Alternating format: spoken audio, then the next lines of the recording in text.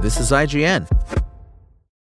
Hello, it is Ryan, and we could all use an extra bright spot in our day, couldn't we? Just to make up for things like sitting in traffic, doing the dishes, counting your steps, all the mundane stuff. That is why I'm such a big fan of Chumba Casino. Chumba Casino has all your favorite social casino-style games that you can play for free anytime, anywhere with daily bonuses.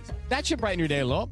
Actually, a lot. So sign up now at ChumbaCasino.com. That's ChumbaCasino.com. No purchase necessary. VGW Group. Void where prohibited by law. See terms and conditions. 18+. As a longtime foreign correspondent, I've worked in lots of places, but nowhere as important to the world as China. I'm Jane Perlez, former Beijing bureau chief for the New York Times. Join me on my new podcast, Face Off, US versus China, where I'll take you behind the scenes in the tumultuous US-China relationship. Find Face Off wherever you get your podcasts.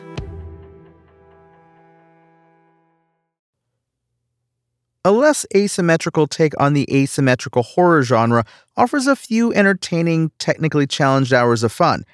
This is your IGN review of the Texas Chainsaw Massacre: The Game by Travis Northrop. Perhaps as an ode to the horror movie genre itself, the Texas Chainsaw Massacre starts out with all the same joy and promise of a group of friends preparing for a weekend at a cabin in the woods before things quickly take a turn for the worse. While I definitely enjoyed plenty of my 20 hours with this novel take on the asymmetrical multiplayer blueprint where 3 powerful murderers hunt down a team of 4 elusive teens, getting started wasn't as smooth as it is in similar games, and there's less to do than expected once you're up and running. Between that and some seriously frustrating technical issues, there was definitely a chloroform-doused wet blanket over the whole thing. If you played any asymmetrical horror game, be that Dead by Daylight, Friday the 13th, Evil Dead, or Ghostbusters Spirits Unleashed, among others, then you've already got a pretty good idea of how developer Gun Interactive's The Texas Chainsaw Massacre works, to the point where it feels extremely familiar at first, right down to borrowed ideas like QuickTime events and mini-games to do things like turn on generators and pick locks and hiding from baddies who can't be killed. But it also includes some important distinctions that help separate it at least a little bit from its peers. The biggest of which is that, instead of a group of survivors running from one psychopath, there's a whole team of psychopaths working together to entrap and eliminate their high school-aged quarry. It's still lopsided at 3 killers versus 4 victims, but that adjustment has pretty substantial implications on the asymmetrical horror recipe, since now both sides require communication and teamwork to achieve victory.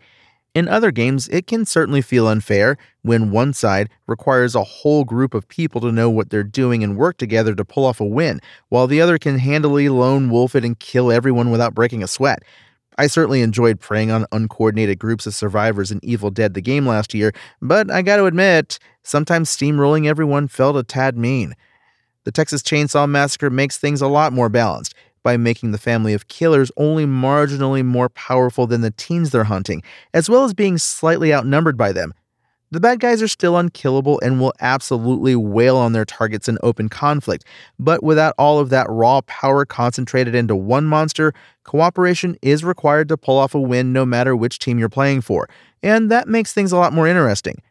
Each member of the murder-loving family has modest but useful abilities, like Johnny's power to track footprints in a handy detective vision mode, or the hitchhiker's ability to place traps that leave survivors frozen in place.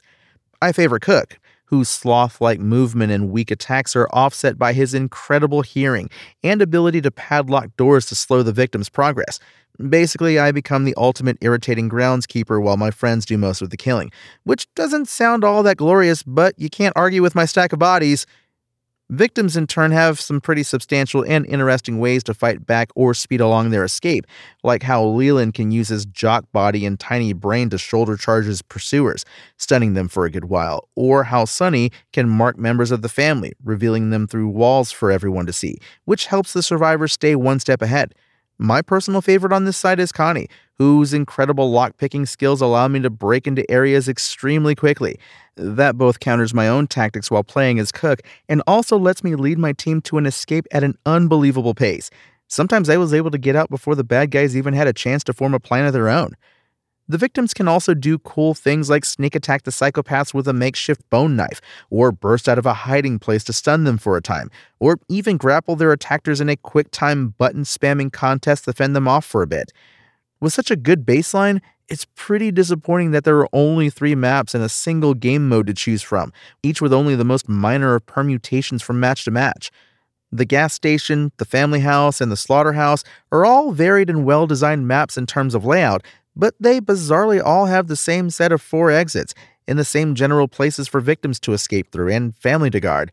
Once you've played a level once or twice, all the novelty of emerging from the basement to an unfamiliar area that you need to escape is lost. And it's super weird that there isn't any special way for me to escape the slaughterhouse versus the family house. You're telling me that both of these places have exactly 1 pressure-released exit and 1 tunnel exit with a broken fuse box? That just feels like it was copied and pasted. I have little doubt that in a year or two, when they've added more scenarios and maps, fixed the most pressing technical issues, and maybe thought up of a better way for newcomers to learn how to play, the Texas Chainsaw Massacre will become a staple in my growing asymmetrical horror games library. For now, however, my recommendation comes with a lot of caveats. While the less lopsided take on the asymmetrical horror format definitely works, the shallow number of samey maps can get monotonous pretty quickly, and even with a fair number of playable characters and a solid progression system, I found myself way too comfortable with the 3 scenarios after just a few hours. Still, the potential behind this format and the reverence for the beloved horror classic it's based on is clear, even when it does feel a tad half-baked coming out of the gates. The Texas Chainsaw Massacre, the game's IGN score? 6. Thanks for listening. My name is Tony Jackson, and for the latest updates on the Texas Chainsaw Massacre, the game, visit us at IGN.com.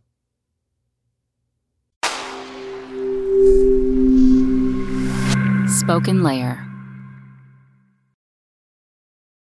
For the ones who work hard to ensure their crew can always go the extra mile, and the ones who get in early so everyone can go home on time, there's Grainger, offering professional-grade supplies backed by product experts so you can quickly and easily find what you need. Plus, you can count on access to a committed team ready to go the extra mile for you. Call, click Grainger.com, or just stop by. Grainger, for the ones who get it done.